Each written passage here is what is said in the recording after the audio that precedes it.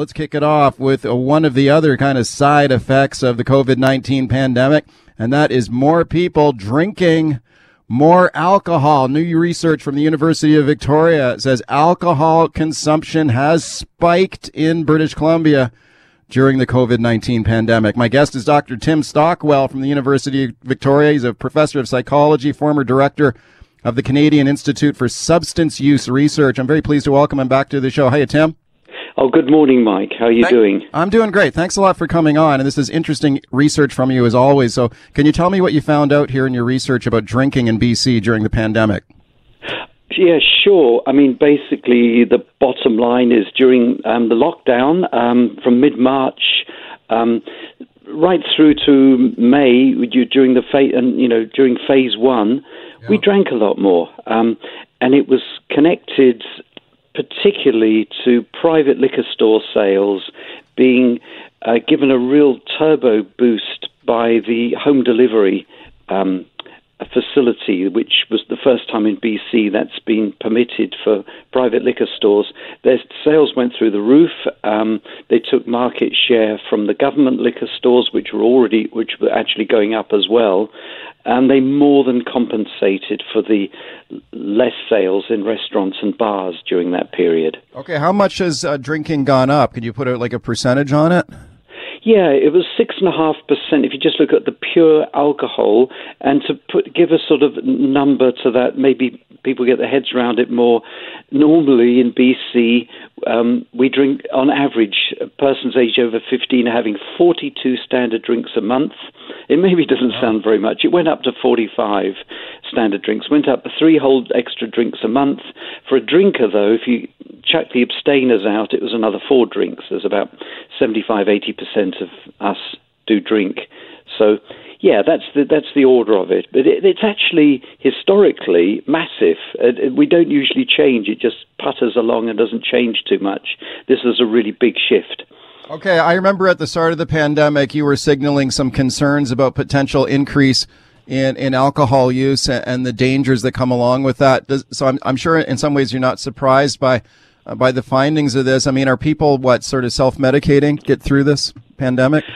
Oh, look, I'm sure everybody, as usual, has their own reasons for drinking, and a lot of it's positive, and some it's to feel better because you're not feeling so good. I think a lot of it's economic as well, that, in fact, despite, with all the restrictions, we had less to spend our money on, plus convenient access. You had to have a minimum quantity. Locally here, you couldn't get alcohol delivered unless you had at least 24 beers, which is more than most people buy, or several bottles of wine.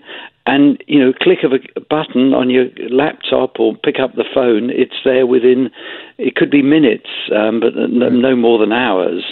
So convenient access, more disposable income, and loads of opportunity. So it's fairly predictable, I think. Okay, you mentioned that there was a large surge in private liquor sales compared to government liquor stores. Why is that, do you think? We could pinpoint it very precisely. This is all based on data, by the way, on alcohol sales week by week during the last couple of years that the liquor distribution branch gave us. And we can pinpoint in the mid-March is when the liquor store sales, both types, government and private, just soared up. Bit of stockpiling, bit of anxiety that maybe they'd be closed, but they weren't. Yeah. And sales then dropped down for a couple of weeks to compensate, but then they bobbed up. And they, so it wasn't just, it was very precisely that there was a biggest increase for the private stores when the home delivery started, around about the 4th of April. And you could see that moment in the data. There's a massive spike. The private liquor store sales went north, but there was a dent in the government stores. They're still overall higher, but the private stores took a huge slice out of the government stores market. Are you seeing any indication or evidence of an increase in alcohol dependence, alcoholism, binge drinking, drunk driving, all the kind of bad side effects of booze? It's but to confirm that, you need the data from the hospital admissions and then the death statistics, and those are always late coming out. What we do know is that when consumption in the population as a whole goes up, pretty much everyone who drinks a bit more. And, the number of heavy drinkers goes up. And it's almost like the law of gravity. This has been studied in 70, 80 countries around the world. You can predict how many heavy drinkers there are if you know the number of people drinking and the average consumption of that group.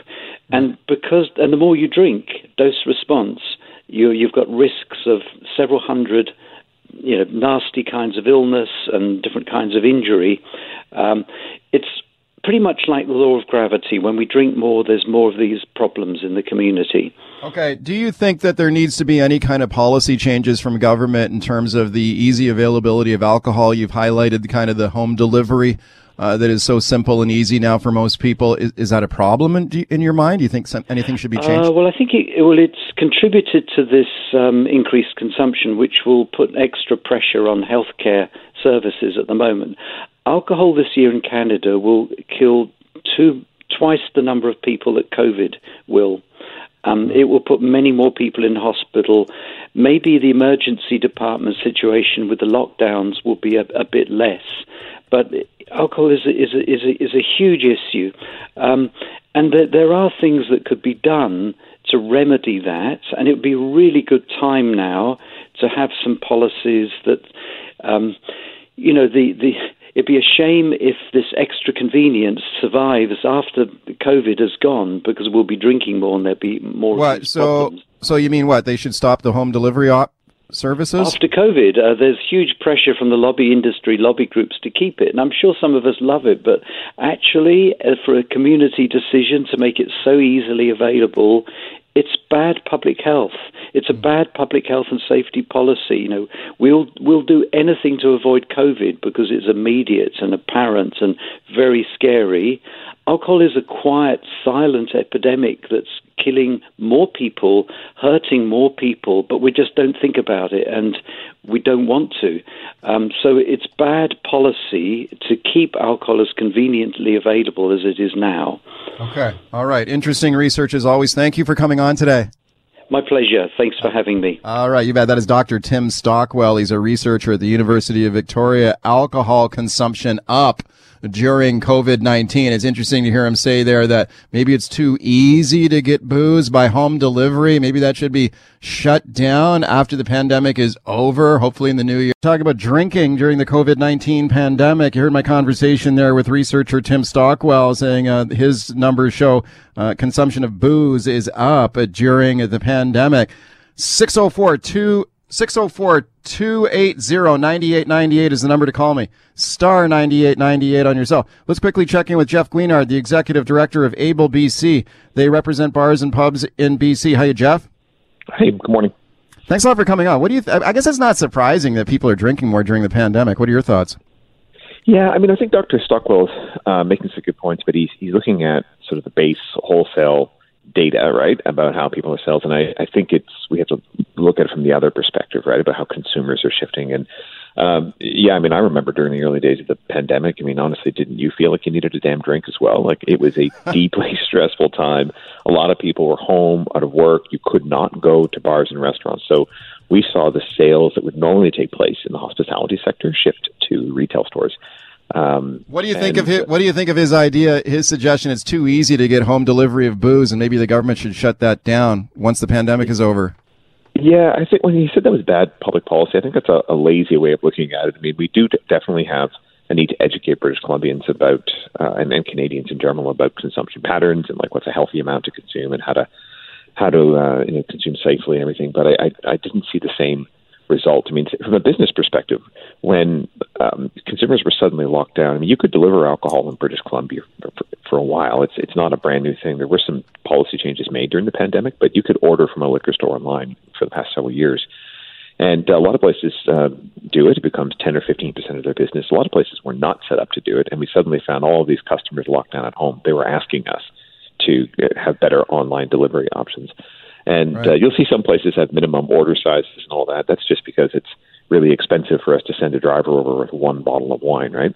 And we've noticed some interesting shifts in consumer behavior as well, that instead of going into a liquor store maybe once a week to pick up a product, people were shopping in the liquor store less, but they were buying in larger quantities. Okay, but you think keep those delivery services in place, though, right? Oh, absolutely. I think especially during the pandemic, right, but maybe continuing on, it's now become a way that people prefer the same way they order groceries online. Okay, let's take a few calls, see what people think about this. Let's go to Randy in Port Coquitlam. Hi, Randy. Hi, Mike. Hey, I was going to say, your guest, Mr.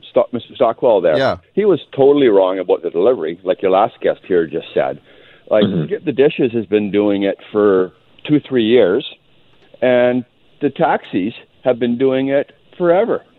Okay, was there limits? Thanks for the call. Were there limits, though, before? Did they lower the amount you could get by delivery, though, Jeff? Do you know? Like, was there a minimum delivery that they reduced so you can get like a 6-pack or something? Could you always get that? From a liquor store, you could always do that. From a pub or a bar or a restaurant, they've added in the ability to order liquor with a meal, right? You can't just order cases of alcohol. You have to order with a meal from them. But I want to be clear, too, that this is a unique discussion that happens in North America sometimes because we had prohibition, right? And we still seem to deal with that in some ways where other jurisdictions around the world, I mean, alcohol delivery is a very normal function, right? And getting takeout of alcohol from a restaurant or bar is a normal policy, and having liquor stores being able to deliver is something they've been doing for a long, long time. And it has not, on balance, led to any different health impacts. People are going to consume or not. And it's not simply about whether they can purchase it online. I mean, the universe is quite different than it was prior to the pandemic. So now people are choosing to, purchase things from Amazon and other services a lot more. So they're just caught up in that function. And as Randy said, I mean, this has been going on for a while. 604-280-9898 is the number to call. Star 9898 on your cell. Kelly in Langley. Hi, Kelly. Oh, hi there. Hi. Well, they're talking about, bad for your health with ordering alcohol steady. The people are, don't you know that we have NFL every night of the week now, so that's part of the problem besides the pandemic. But the people are getting, now they're going to talk about obesity because people, we don't have nothing in the cupboard to, make do, so we're just going to order up some more fruit from Save-On. So people are getting fat and then they're drinking too much, so everything's all bad. But I think another reason for the government getting involved with this ordering liquor thing is because, of course, now the liquor privates, the BCLs aren't making that much money, and ICBC misses out on all their impaired driving charges. Okay, Kelly, thank you for that. Well, I have heard about people maybe consuming too much, overeating, and putting on weight. I heard someone say they called it COVID-19 because people put on 19 pounds. Yeah. But my struggle with this, too many carbs, right? Yeah, I mean, people are ordering in food more often. It tends to be a little richer for restaurant food and that kind of thing. So I can sort of understand that. What about in terms of the private sales, more private sales and government sales? I mean, doesn't the government get the same cut, like in terms of income to government, or is government losing out on revenue here with more people buying private instead of from government liquor stores? It's basically the same. And we, if you look at it, we purchase it from government at a wholesale cost. So that they make the same revenue on that. And most of government's revenue is made on the back end, right? It goes into the cost of a liquor retailer and make about 85 to 90% of the money they make. But most call is correct that the provincial treasury here in BC gets about $1.2 billion of profit off of the alcohol industry. So it is big business for them, even though you often see it as a smaller enterprise. But government still collects tax revenue, and they lose a little bit of retail store margin if they sell it in our store versus some others. But we've had a mixed public-private system for decades, right? And although it's funny to listen to Dr. Stockwell say a massive shift between in market share from government stores to private stores, we're talking about numbers measured in percents and 0.5%, right? And over the last several years, it has gone in favor of more private sales, and then there was a shift about 5 years ago where BC liquor stores were doing better. And now it's just competition between the stores. Okay. That's all it is.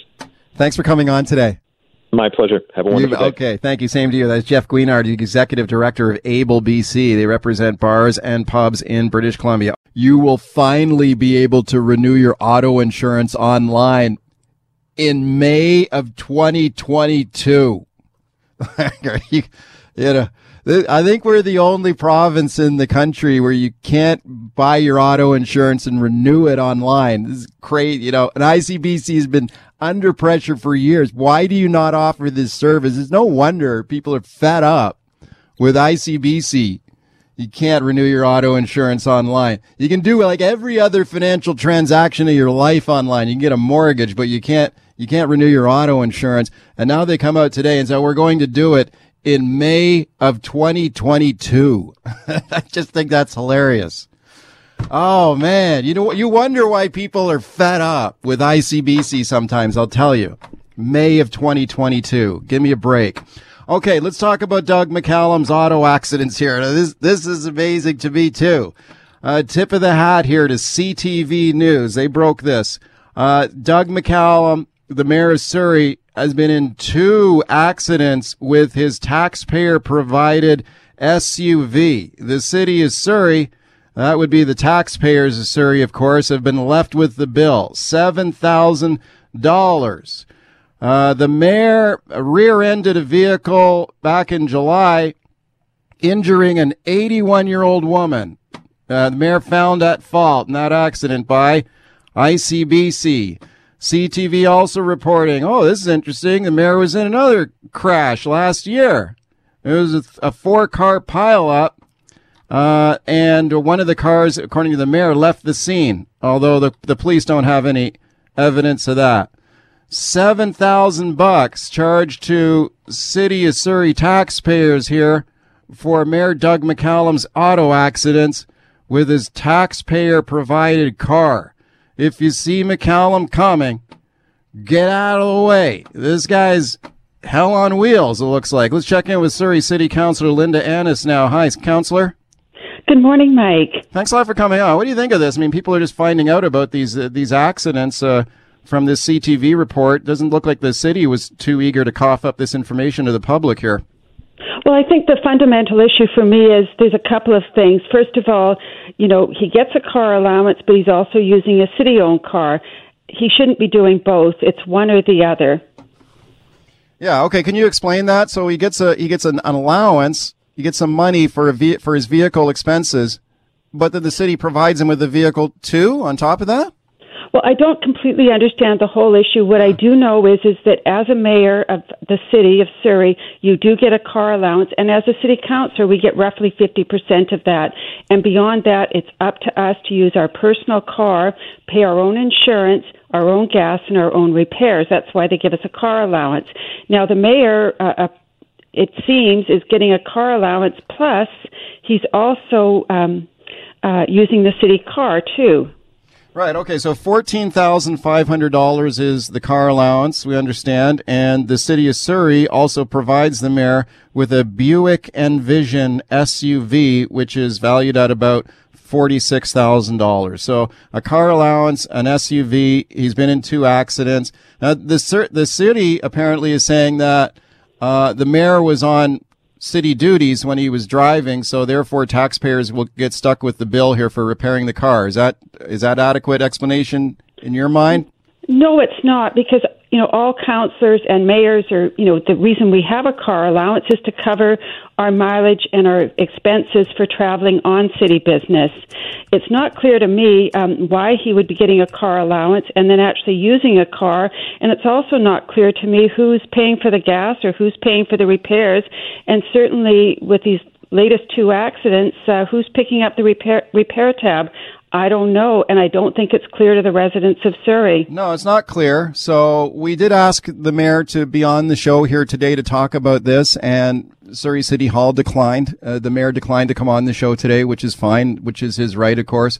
But do you think, Councillor, that the city, taxpayers in the city of Surrey deserve an explanation?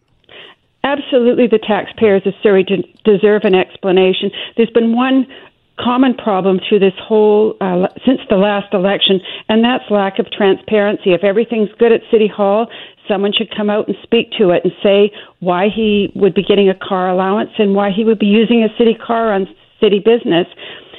There may be no problem, but if there's no problem, come out and explain it. Yeah, right. Let's just tell us the truth. I mean, people can handle the truth. Just be straight up about it. this comes at a time when a lot of people are struggling through this pandemic. I mean, we've seen the city of Surrey increase property taxes this year. What was it, like a 2.5% increase? No, it isn't a 2.5% increase. Again, that's lack of transparency. There's an item on our tax bills in the city of Surrey called a parcel tax, and it's a flat line tax. We all pay the same tax. Doesn't matter if you're living in a $200,000 home or a $2 million home. The parcel tax went up from $100 to $300 for each and every resident and business in Surrey that owns their property. And to me, this is just fundamentally wrong. It's hitting those that can least afford it. If you're moving into your first condo for the first time, we all know that you're, living paycheck to paycheck, and many people have lost their paychecks. This isn't the time to be adding an increased tax, and particularly where it could mean, depending on the value of your home, anywhere up to 15% or more. Okay, let's talk about another issue in the city of Surrey right now, Councillor, and that is this photograph that has been surprising to a lot of members of the public, with a member of the new Surrey Police Board, Harley Chappell, who is the elected chief of the Semiahoo First Nations. He's a member of the Surrey Police Board, posing with some members of the Hells Angels. What do you think about a member of the Surrey Police Board posing with the Angels? Well, a couple of comments. First of all, I have a lot of time for Chief Chappell. He's done an awful lot of work in Surrey and in White Rock. But going back to the police board, I don't have a lot of details, but also working in the public safety field, I know there's a very significant vetting process, and generally that includes an enhanced security clearance. And I would have thought that the province, when they did this process in terms of recruiting directors, that this would be included in that. I can't say whether it was or wasn't, but if it wasn't, it should have been. And I think probably for better details, it's probably best to ask Chief Chappell or the mayor, because I don't sit on the police board, nor do I, have access to any discussions that take place in camera or, for that matter, at the board meeting unless I tune in. Okay, Harley Chappell did release a statement saying that the photo was taken at an August 2018 funeral service. He also disclosed that his father, he said it's been well documented and disclosed many times over 20 plus years, that his father was a member of the Hells Angels. Are you concerned about, can you talk a little bit more about that vetting process? Like when people are appointed to the board of the Surrey Police Board, do they not do a background check on them?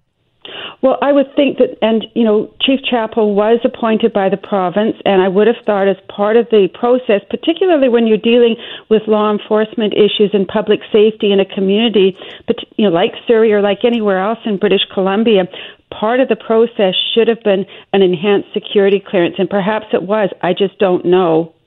Okay, we continue to follow this one with great interest. Councillor, thank you for coming on today. My pleasure, Mike, as always. Okay, Surrey City Councillor Linda Annis talking about Surrey Mayor Doug McCallum and 2 auto accidents with his taxpayer-provided SUV. Surrey taxpayers stuck with a bill here for around $7,000. Let's check in with Surrey City Councillor Jack Hundial. Hi, Councillor. Good morning, Mike. How are you? I'm good. Thanks for coming on. You got concerns about this? Oh, absolutely. I think everyone should be concerned about it. Yeah. You got a mayor operating a city-owned vehicle, and yet we don't even have the proper policy or bylaw that permits that disclosed. I've asked for it. I've been asking from the city for the last 3 months about the details around it, yet to receive that. And then you have not just one, but 2 crashes. You have a crash or ICBC. If you look at the documentation in the sketch that I believe the mayor drew, it's got, same saying that he was rear-ended, when in reality ICBC couldn't find anyone that rear-ended him, said it was a 3-car accident and held the city responsible. Right. So a lot of questions around this. Right. Okay. What is your understanding of how this works? Like, how do you get a car allowance and a car? Like a car allowance is normally you use the money to pay for your own vehicle's costs, right? Yeah, absolutely. All the councillors receive 50% of the remuneration from the mayor. So it's 50% of whatever the mayor gets. And I think our car allowance is somewhere in the area of about almost $7,000 a year. Well, that's to use for insurance, for gas, including parking. And even if you go back and look at the disclosure from the mayor's financial disclosure in the first 2 years, it has him paying for transit passes that are billed back to the city as well. So there's not just a vehicle. There's a lot of other questions around this. How is this even permittable? Right. So what are the questions that you want answered? What do you think is top of mind for you that the public should get some explanation for?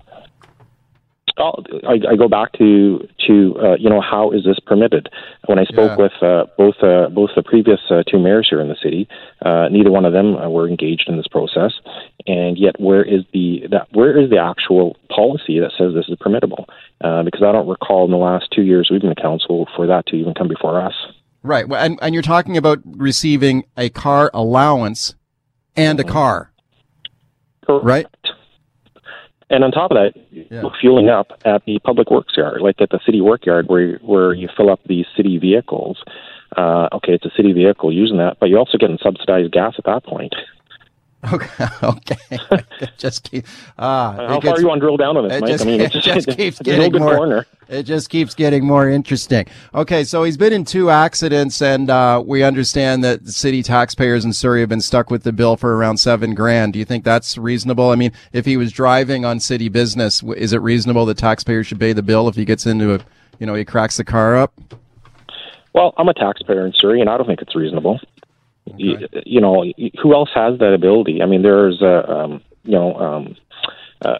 remuneration provided for the work you're doing. And really, this past year, just to be realistic, during COVID, there's hardly any events for us to go to, simply because of the lockdown and all the other measures that were put in place. So, you're not using that money, quite frankly, for that. So it's a bit of a gimme. But where's the actual documentation that says you can do it? Okay, Councillor, please keep digging on this one, and let's have you back soon when we get some more answers. Thank you for coming on today. Yep, absolutely. Okay, appreciate it. That is Surrey City Councillor Jack Hundial looking for some answers here about Mayor Doug McCallum's auto expenses. Okay, let's pivot to another breaking story here out of the legislature with a new report out from the former Speaker, Darryl Plecas. My guest is Richard Zussman, the Global News reporter at the Ledge. Hey, Richard. Hey, Smitty, how you doing? I'm good. Thanks for coming on. So this report from Plecas, the former Speaker, is called Unfinished Business. What is in there? Yeah, so I know you'll love this one, Smitty, and it shouldn't come as a surprise to anyone who has been following along with this Speaker scandal that Darryl Plecas, on his way out the door, wanted to get the final word. And so he has now submitted to the media a 50-page report around what he is calling unfinished business. And there are a host of new allegations brought forward in this report. And again, these allegations have not been investigated or substantiated, but they are claims coming forward from the Speaker. And one of them that stands out is, I'll read to you a section here of the report. Sure. On February 4, 2019, I delivered a short confidential memorandum to the Legislative Assembly Management Committee, making its members aware of a new allegation I had received from a witness which raised Me Too types of concerns. Given the highly sensitive nature of the allegations and the charged atmosphere of the aftermath of my first report, I felt Lampsey was best placed to consider this information and act on it, and that a Me Too style allegation involving the Legislative Assembly deserved a cross-party response. As far as I am aware, neither the allegations nor my memorandum have been investigated or acted upon to this date. No specifics here, Smitty, on who raised these Me Too concerns. I think the connotations in this report are that it was a former staff member at the BC Legislature to whom they are alleging sexual harassment is still unclear, but it is just one of the new allegations brought forward in this report. Okay, that's very interesting. Of course, that's very serious allegations as well. And the fact is, though, that Plecas is no longer the Speaker. So where does this go now? Does this go to the all-party committee that runs the legislature to look at? I think part of the strategy here is to put it into the public realm, because as the former Speaker, there would be no tools to bring it to the Legislative Assembly Management Committee. Lampsey will have to decide whether they want to consider this report as they have considered his previous reports, and that has led to a workplace review. And as noted in this report, He doesn't believe that review went far enough, nor does he believe the changes have been put in place at the legislature to address those. So he's proposing reform of the clerk's position. As you know, that was the job Craig James previously held before the allegations came out. He is retired. Kate Ryan Lloyd is the new clerk. He's proposing reforms to the sergeant-at-arms position. There was a full report done by Alan Mullen, his former chief of staff now, about how they would like to see that as a more ceremonial role and the policing aspects of the legislature be done as an independent police force. Mandating an independent speaker, that's something Plecas has spent a lot of time speaking about. He was independent, the first time we've seen in a long time in BC's history an independent speaker. He has a number of pages around why that would be important. So he concludes with this, it will surprise no one to learn that my time in office has not been what I expected, Smitty. It has been a wild ride following Speaker Darryl Plecas. It has. Thank you for that, Richard. Yeah, thanks, Smitty. Thank you. Richard Zussman, who is a legislative reporter for Global News there with that latest report out from the former speaker now, Darryl Plecas. I had his chief of staff, his former chief of staff, Alan Mullen, on the show yesterday, who was talking about another police investigation going on into apparent tampering with the mace, the ceremonial mace of the legislature. He had said that a silent alarm that protects that mace had been disabled, and he was fearful that the speaker's office had been bugged with listening devices. They actually swept the office for listening devices. That was on yesterday's show. So, yeah, Darryl Plecas, the former speaker, continuing to raise concerns. Let's talk about one of the worst commuter bottlenecks in BC now, and I'm talking about the aging and notoriously clogged Massey Tunnel. If you waste a big chunk of your life sitting in mind-numbing traffic jams at the Massey Tunnel, you have my sympathy. This thing should have been replaced a long time ago. If you think about the previous Liberal government, now remember, they started to build that replacement bridge to replace the Massey Tunnel. It was a controversial project, but at least something was getting done. People giving people some hope that it would improve. Then the new NDP government, of course, slammed the brakes on that. They canceled the project. And then they said, we're going to do a do-over here, and we'll come up with some other alternative to replace the Massey Tunnel. Maybe it would be a bridge. Maybe it would be an expanded tunnel. But it would be something, and we're still waiting now. What is the holdup? Now you've got the new Transportation Minister, Rob Fleming, saying it could be a decade before anything gets going to replace the Massey Tunnel. Are you kidding me? This thing should be at the top of the to-do list. Let's check in with Ian Paton now, the Liberal MLA in Delta South. I'm very pleased to welcome him back to the show. Hi, Ian. Good morning, Mike. Thanks a lot for coming on. Could you give me the update right now? Like, what's the current status of this project? Well, the current status is confusion, once again, with the NDP. Rob Fleming is the new transportation minister. He was actually asked the other day by another media source, saying, do you think this thing could actually be completed by the year 2035, which is 15 years from now? And it was radio silence. He says, well, I can't really make a comment on that. They've been telling us for ages now they're waiting for a business plan to come forward, but they said it would be ready by this fall, and it's almost Christmas time now, and we still haven't seen any sort of a business plan by independent consulting firm as to what the plan is, what it would cost, what's it going to be. Is it going to be a bridge? Is it going to be a tunnel? Yeah, no, that is kind of surprising in a way, because I can understand the NDP. They said they didn't like the project that you guys did. They didn't like that 10-lane bridge that you guys proposed. They said it was too big. It was too expensive. Let's do something else. Okay, fine. But they obviously know that a lot of people rely on this commuter route. A lot of people are frustrated as hell just sitting in those traffic jams. So I think they kind of indicated that, look, we realize we have to do something. So to get here now with the year almost over and we're still waiting for this business plan, like when was that business plan supposed to be out? They said it'd be out by fall of 2020. And I think recently he just said a few days ago, it'll be out before the new year. So, I mean, who knows? And yet Ravi Kahlon and a guy named Bruce Reed, who ran here in Delta, they made a public statement in a local newspaper, it's going to be a tunnel. Definitely it's going to be a tunnel. Well, that's not what we've heard. We've heard that it's still up in the air whether the government has decided whether it's going to be a bridge or a tunnel. Yeah, no, it did seem at one point that an expanded tunnel was the preferred option, but now what, the bridge is back on the table? possibly? Yeah, well, there was public consultation meetings held in Richmond and in South Delta about a year ago. And I thought, everybody's going to go to this public consultation to simply look at the plans for a new tunnel. But there was actually huge maps and plans for not only a tunnel but a bridge. So obviously the bridge is still on the table. Okay, well, there's lots of competing transit priorities and transportation projects around the whole region. And so, some people who may be wishing for the Broadway subway to get built or something else to get built, they might not care about the Massey Tunnel.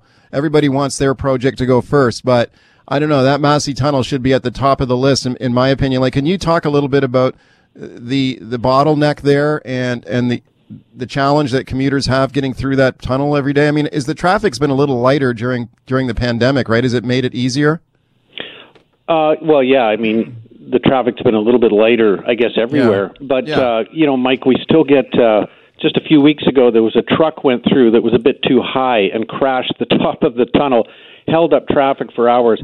There was a death in the tunnel with a car accident. So the minute you get a car accident or any kind of a fender bender in there, it completely plugs everything up. There's nowhere for vehicles to go. And of course, I've said this time and time again, that the Delta Fire Department and emergency response people are freaked out when there's car fires or whatever down in the middle of the tunnel because of air quality. And how do you get in there? How do you get fire trucks in there when both lanes are clogged with cars? There's no way to get in there. Yeah, that'd be kind of a nightmare to be stuck in there for sure. What is the air quality issue in there?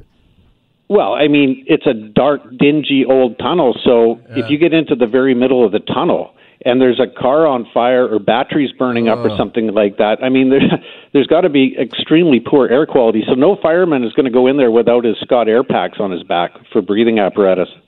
Right. When they decided, or when the NDP were kind of indicating at one point that the preferred option was another tunnel, an expanded tunnel, I was sort of surprised at that because of the environmental implications. Like if you're going to, I don't know what you'd have to do there to build another tunnel. Like you'd dredge the river, or you'd have to like work crews and machinery in the middle of the river, like when the salmon and sturgeon in there. I mean, what about the environmental impact of that? Absolutely, Mike. So this is actually almost comical in today's world of environmental issues. I talked to Ken Baird just yesterday. He's the chief of Tsawwassen First Nations. He was the only one with the ability to stand up at the mayor's task force at Metro Vancouver and say, guys, I am not with you. I am not voting on a tunnel because First Nations believe in the quality of the Fraser River. We believe in the health of salmon runs and sturgeon and oolakans, and there's no way in the year 2020 or 2030 or 2035 that we want to see a massive concrete tube plunked in the bottom of the Fraser River. That just doesn't work now. It might have worked in 1959, but it doesn't work now. Yeah.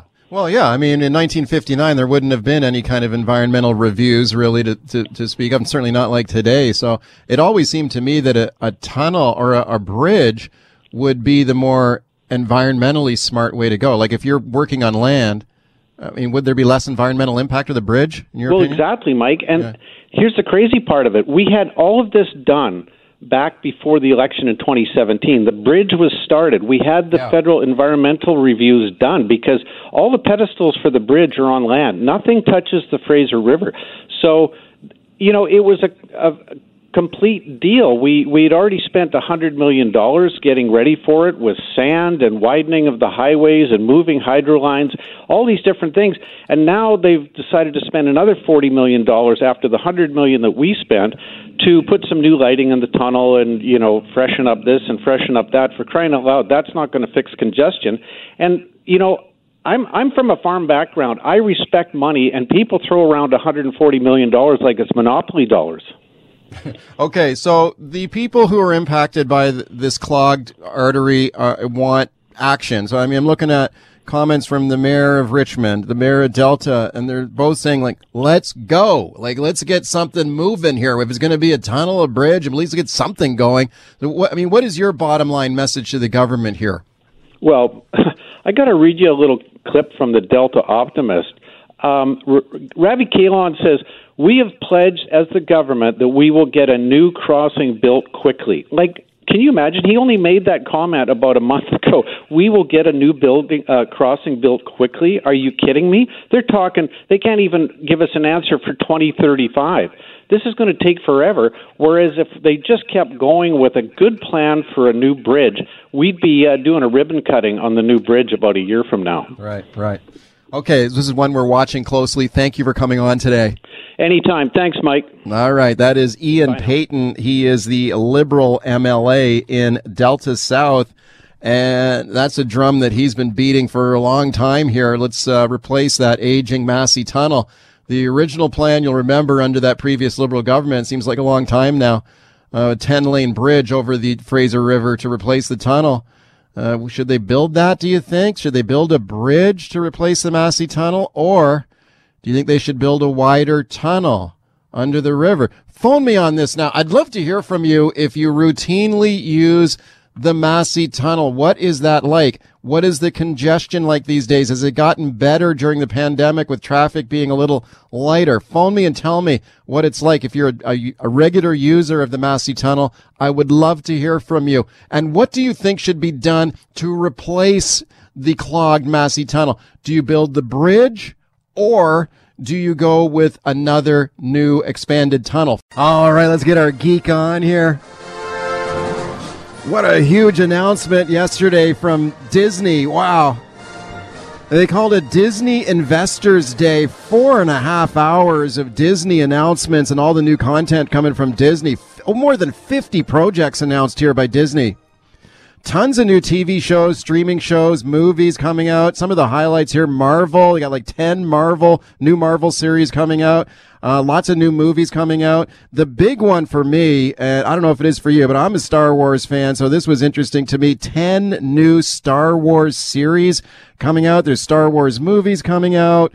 There's a new Star Wars series that will star Hayden Christensen, really coming back as Darth Vader, the Canadian actor. Lots of exciting news here on Star Wars and Disney. Let's talk about it now with my guest, David Friend, the very fine entertainment reporter for the Canadian Press. I'm very pleased to welcome him back. Hiya, David. Hey, Mike. Okay, boy, this is exciting stuff. There's a lot there. That announcement just went on and on and on yesterday. What jumped out at you? Well, I really think this Star Wars thing is going to catch on. It seems like it might become a huge sensation culturally. I don't know. It's just a hunch. But yeah, yesterday was a big day, Disney's Investor Day. So there are a lot of announcements that we heard about, but keep in mind that this was for Wall Street. Disney wanted to go out there and show them there is a future for their business, even though their parks are shut down due to COVID and, the future is uncertain. They wanted to show you everything's coming out. So we had Hocus Pocus 2, She-Hulk. There was, if your show or your movie was in the history of Disney and they didn't have a remake or a sequel lined up, then I would be concerned that Disney even remembers what you are. Right. And this is like a 10-year plan here? This is when all these series would roll out?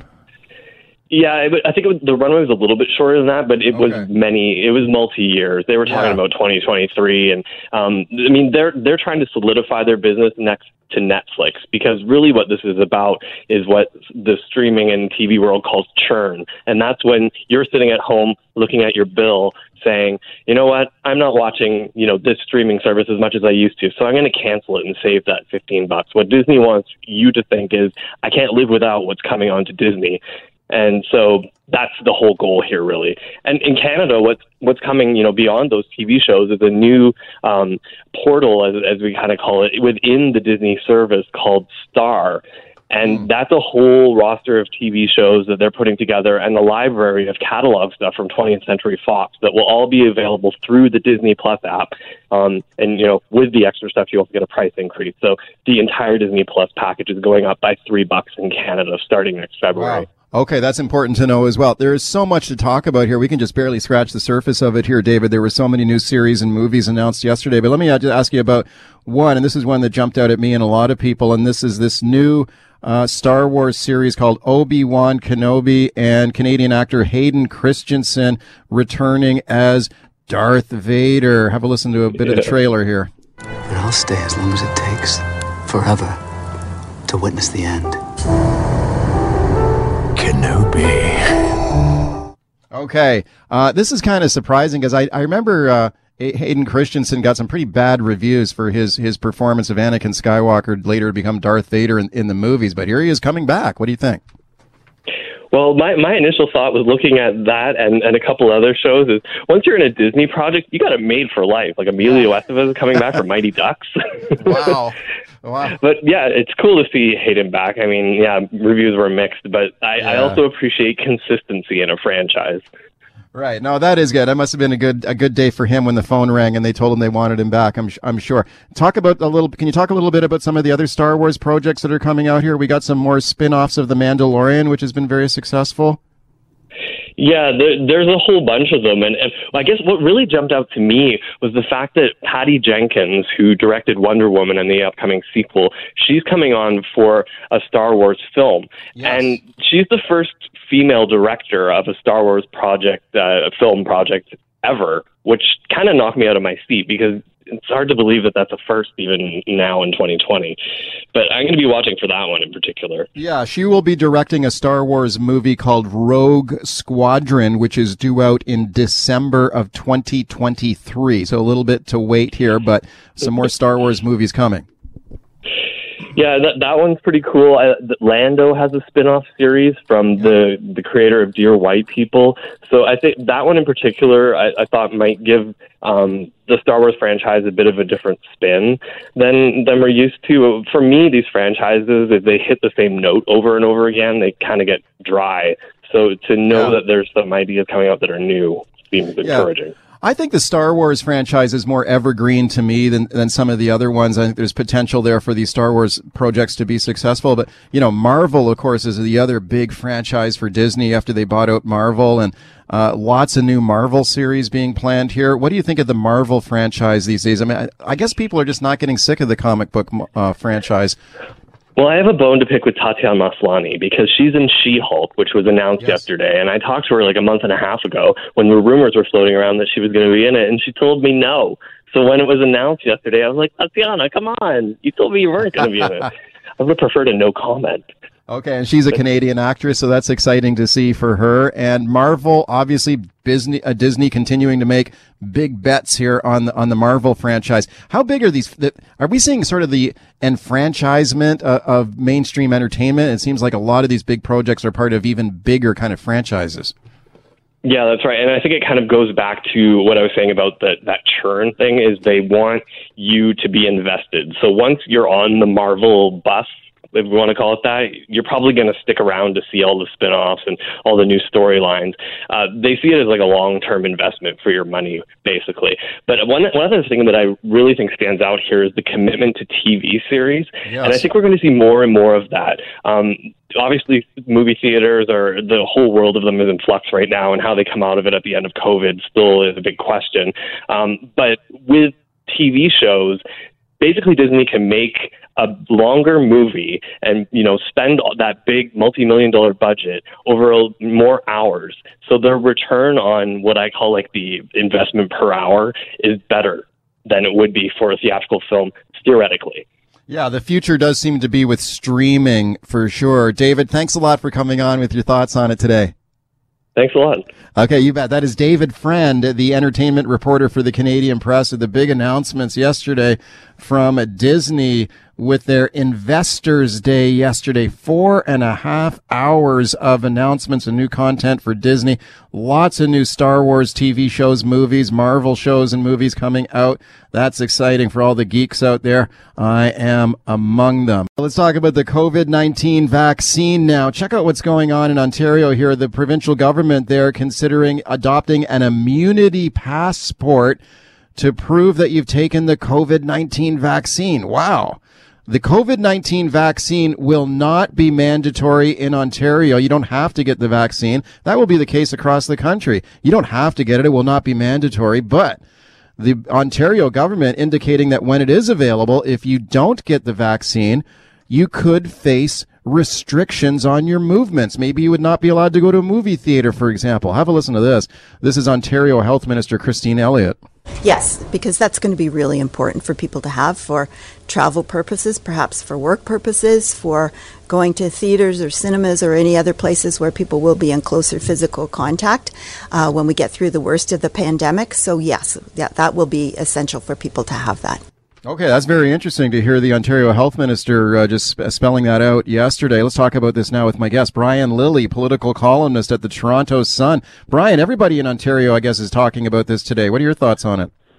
Well, I think that the way that Health Minister Elliott described it, that the proposal would be absolutely unconstitutional, that it would violate the Charter in multiple ways. It's Section 2, which protects rights such as the right to conscience rights, Section 6, which protects mobility, Section 7, which is life, liberty, and the security of the person. I may be someone that is willing to say, yep, when the vaccine's available for me, I'll get it. Sure. But even, making it mandatory through coercion as opposed to mandatory via order is wrong. And I've spoken to several constitutional experts that say this is rife with problems and that it will end up before the courts. So we'll see where it lands. It's interesting. Last weekend I had written a piece saying, look, I hear everyone being upset about what Dr. David Williams, our chief medical officer, said, that you might have to wear a mask if you go to a hospital or long-term care facility and you don't have the vaccine. But that's not making it mandatory, and that's not infringing your rights in any significant way. But if you're saying that you can't go to restaurants or movie theaters or just generally go about your life without this vaccine, then you are violating the Constitution in a series of disturbing ways. No, I think there is some legal jeopardy there for sure. I was kind of surprised to hear the health minister kind of lay it out as clearly as she did there in the comments. She's a lawyer. Oh, okay. For goodness sake, she's a lawyer who graduated from University of Western Ontario law program years ago. Yeah. She should know better. So how would this work? Would you have to carry around proof of immunization with you or something and show it to people if you're challenged? Show your proof? That may be what it is. And that's what has some people concerned. There's also privacy aspects. I mean, there are people who are not anti-vaxxers but cannot take this vaccine or any others because of severe allergies or their immunocompromised. Well, hopefully they would get some kind of an exemption. Yes. Well, I mean, the vaccine will not be mandatory. But if you have to have this immunity passport, as they call it, and there's another thing. I could not believe that they use the term immunity passport and that they're looking at high-tech ways to track and surveil people. I went, okay, this is what, the folks that sound crazy on Twitter keep talking about, and you're using the exact terms. Either they're not crazy or you are way off the mark on what you should be doing. I think it's a bit of both. Yeah, but if you have to show this, then there's real privacy concerns. Yeah, you're showing it to a company so that you can get in the door to order food. Well, what's the company doing with your personal private health information at that point? Right. I think the majority of Canadians obviously would not be impacted by this because I think most people will get the vaccine and there's a lot of excitement about the effectiveness and safety of it. I'm certainly going to get it. My family would get it at our first opportunity. I think probably most people would feel the same, but a significant minority of people I expect will not take it. And to be told that you can't, if you don't take the vaccine, that your mobility rights would be restricted in moving around or going places or going to a movie theater or going to a restaurant. Wow. I mean, that's just huge. What's been the reaction to that in Ontario since this announcement or these comments by the health minister? Well, there's a lot of different reactions. Some people are outraged. Some people are outraged that someone would be upset at the idea of an immunity some people think it's probably a good idea, right? Some people think that the government should be able to force you to take it. Right. And my view on that is it's a medical procedure. If they can force you to take a vaccine, they can force any medical procedure on you. And I don't think that's a road we want to go down. I've had people say to me, well, when I go to a foreign country, I have to show them that I'm vaccinated. So what's the big deal? Yeah. Well, you're going to a foreign country, you're not a citizen, and the Charter of Rights and Freedoms does not apply there. So that's one issue. But, I think it's a bit of a mixed bag. Here's my concern with things like this, Mike, is that, John Wright from Maru Blue did a poll last week, and it showed 36% of Canadians are ready and willing to sign up and get the vaccine right away. As soon as it's available, 36% are there. 16% say under no circumstances will they get the vaccine. That works out to about 4.8 million Canadian adults. Wow. 48%, though, are saying, yes, I will get the vaccine, but I don't want to be first and I have some concerns. If you start talking about things like immunity passports and everything else, I worry that it drives some of the people on the fence into that 16%. Yeah. Right. I mean, people could just have kind of a reaction to it and say, no, if that's the way it's going to be, I just refuse to get it. But this will end up in court. I mean, it's got to end up with a court challenge if they go there. Oh, absolutely. So, I spoke to a guy named Jonathan Lysis, a well-known litigator here in Toronto. He's argued countless times before the Supreme Court in charter cases. And he laid out, and I quoted him in my column, some of the main problems with this. So the Canadian Civil Liberties Association says, well, we'll need to see the details, but there are problems with this. Yeah. If they come out with an immunity passport and it's very narrow, then it would probably survive. Like I said, if you're told that you must wear a mask to visit a relative in a hospital or long-term care facility, you might be able to successfully argue in court that that's an infringement on your charter rights, but the court would also most likely say it's a minimal infringement and therefore allowable. Right. Okay. Fascinating stuff. We're watching it closely. Brian, thanks for coming on. Thank you for having me. All the best, Mike. Okay, you bet. Brian Lilley, political columnist at the Toronto Sun. A lot of people talking in Ontario about this after the health minister there pretty much laid it straight on the line and said, yeah, you would have to have proof of a vaccination that you've got the COVID-19 vaccine, or you could face limits on what you can do and how you can move around the province. Let's talk about fighting a traffic ticket. Have you ever fought a traffic ticket successfully? I'd love to hear your story. Maybe you got a traffic ticket you once thought was unfair. What are your options? Can you dispute the ticket? Can you fight back? Can you really fight the law? And can you win? Let's talk about all of that now with my guest, Paul Doroshenko. He is a lawyer with Acumen Law. He specializes in driving law. I'm very pleased to welcome him back. Hi, Paul. Good morning. How are you doing? I'm doing great, Paul. Thanks a lot for coming on. You highlighted a ticket for me the other day. I thought this was classic. Now, this was a ticket that was posted by, I follow this guy on Twitter, Sergeant Mark Christensen. He's a traffic cop with VPD. So this is a classic case. They pull over a driver for driving in a bus lane. It turns out that the driver produces a learner's license, but no L sign displayed on the vehicle, no supervising driver in the vehicle. And so she got a triple whammy ticket. $109 times 3, and here was the cherry on top. She told the officer she was just coming back from failing her driving test. The reason for the failure? Driving in a bus lane. She gets pulled over for driving in a bus lane after failing her driver's test for the same infraction. I mean, come on. She's the ridiculous driver of the week. I mean, can you imagine back in the day when you were a learner driver, driving with your parents, actually going out and just driving on your own? I would have never, ever considered doing that. Yeah, that's amazing. So that's a triple whammy ticket. Now, there's no hope of fighting that one, I think. Yeah, I think she's got a problem with that one. I've looked at the face of the ticket. It doesn't look like there's any problem with it.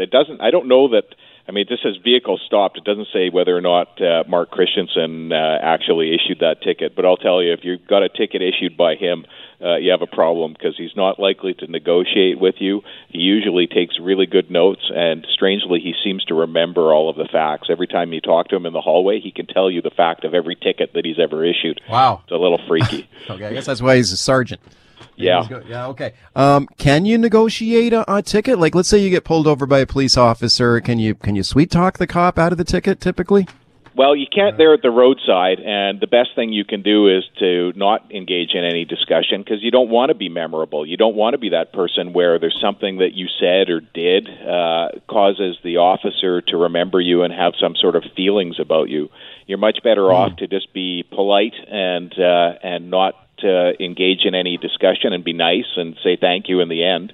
And if you think you have a defense to the ticket or you feel that there's a need to dispute the ticket after the fact and go to court and then try and talk to the police officer.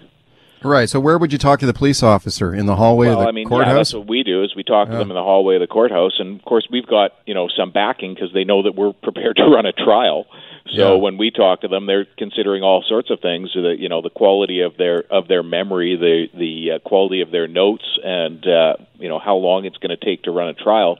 can be factors that weigh into their decision making. If you show up there and you're doing it yourself, then they're looking at it and saying it's more likely that they're going to succeed probably if they run a trial.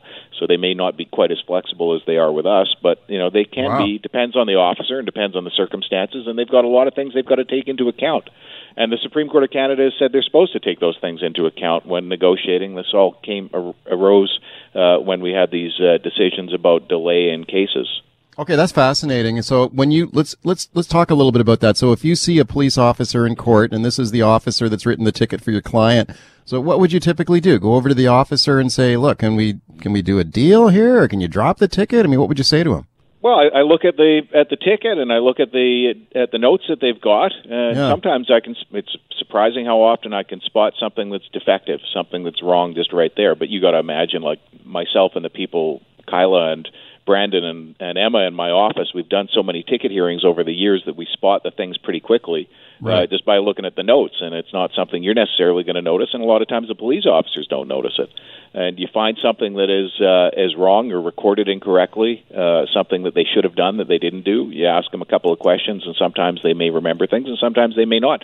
And then there's other times that the police officers know you, and they've dealt with you so many times, and they know that you're straight up. When you're dealing with them, that they may be flexible, but sometimes there's no room for flexibility. Sometimes you've issued the ticket, it's a solid ticket, you feel that you have to run it, and then you have to run a trial, and that's an issue of testing the officer's memory and testing whether or not they conducted everything appropriately and whether or not there's a defense. Right. And can this vary from police officer to police officer? Like you mentioned that this officer who's frequently tweeting that I follow, we both follow Sergeant Mark Christensen, who's a sergeant with the Vancouver Police Traffic Unit. You were saying like he seems to be a pretty comprehensive cop. Like when you see him in the hallway, do you think to yourself, oh man, I don't have much of a chance here, but maybe some other police officers are a little bit more, let's say, sloppy or... Well, I wouldn't say sloppy. I mean, our capacity is all different, right? One person's memory is different from another person. Some officers issue hundreds of tickets and do it correctly, but when the time comes, they can't necessarily remember the circumstances. They're relying on their notes, and there's something in their notes that trips them up. Every one of us is different, and every police officer is going to be different. And some officers will have prepared, will have read checked the person's driving record and be more flexible because they can see the person has maintained a great driving record for a long period of time. Okay. So they are entitled to take those things into consideration. It's prosecutorial discretion. And they are entitled to take those things into consideration when they decide whether how to resolve it. But lots of times the resolution is they're seeking a guilty plea, and the option for you is, okay, well, we're going to have a trial then. Okay, and what's the best case scenario for your client? Would the officer might say, tear up the ticket right there on the spot? There's times that there's officers who, you meet with them in the hallway and you point something out to them and they look at it and they say, you know what, you're right. I should have done that differently, and I agree there's not a substantive likelihood of successful prosecution, and therefore I am not going to proceed with it. That's the charge approval standard that we have in British Columbia. Okay, and you must have a happy client on those days. Oh, yeah. Most of the time you phone your client and they're very happy. Sometimes you phone your client and they don't seem to understand what you've done for them, and it's it could be a little bit frustrating, but that's the life of a lawyer, right? Thanks for coming on today. Sounds good. Nice to talk to you. Thank you, Paul. Paul Doroshenko, he's a traffic lawyer with Acumen Law.